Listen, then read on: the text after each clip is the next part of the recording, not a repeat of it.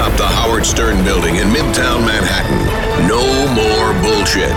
This is a Howard 100 News Brief. I'm Steve Warren. No one likes a snitch. J.D. Harmeyer believes he was snitched upon, and he thinks he has a good idea who the guilty party is. Here's a Howard 100 News World Exclusive. Howard 100 News World Exclusive. Do you blame Jason for a lot of the ammunition that Howard had in studio? I can just hear Jason spouting out all these things about Gary because that's all he does, in all these meetings or whatever. He spouts it out. But I wouldn't be surprised at Will or, whoever else. As J.D. Harmeyer emerges from Studio 69, he reveals he believes Jason was behind much of the ammunition Howard was given about his hoarding habits. But he acknowledges Jason was not his only nemesis. I got 3 things from 3 different people. Well, F everyone around here. No, just saying, It was either Brandana or Hein. Jason can be a dick, but he was not the dick today.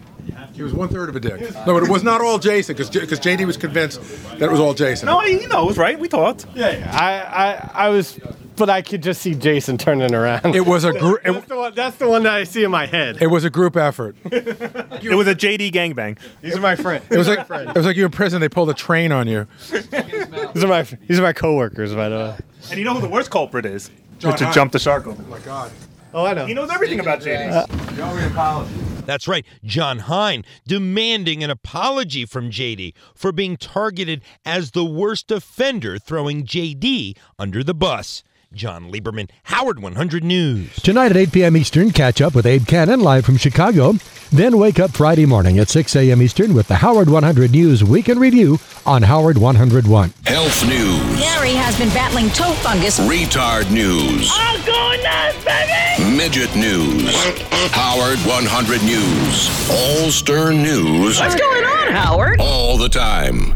So if being accused of being a hoarder isn't enough, and perhaps a breach of privacy for J.D. Harmeyer, now even more private allegations have come about something even more personal. Find out more with Howard 100 News In Depth. Howard 100 News In Depth. You said, I believe it was 6 inches or a little over?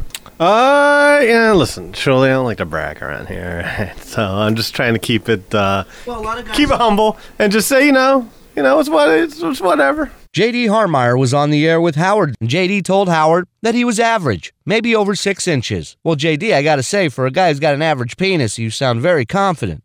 Yeah, I'm trying to think of something to say, to sound all cool, but I can't. So, Do you second guess yourself after that and go, fuck, why didn't I say 8 inches, 9 inches?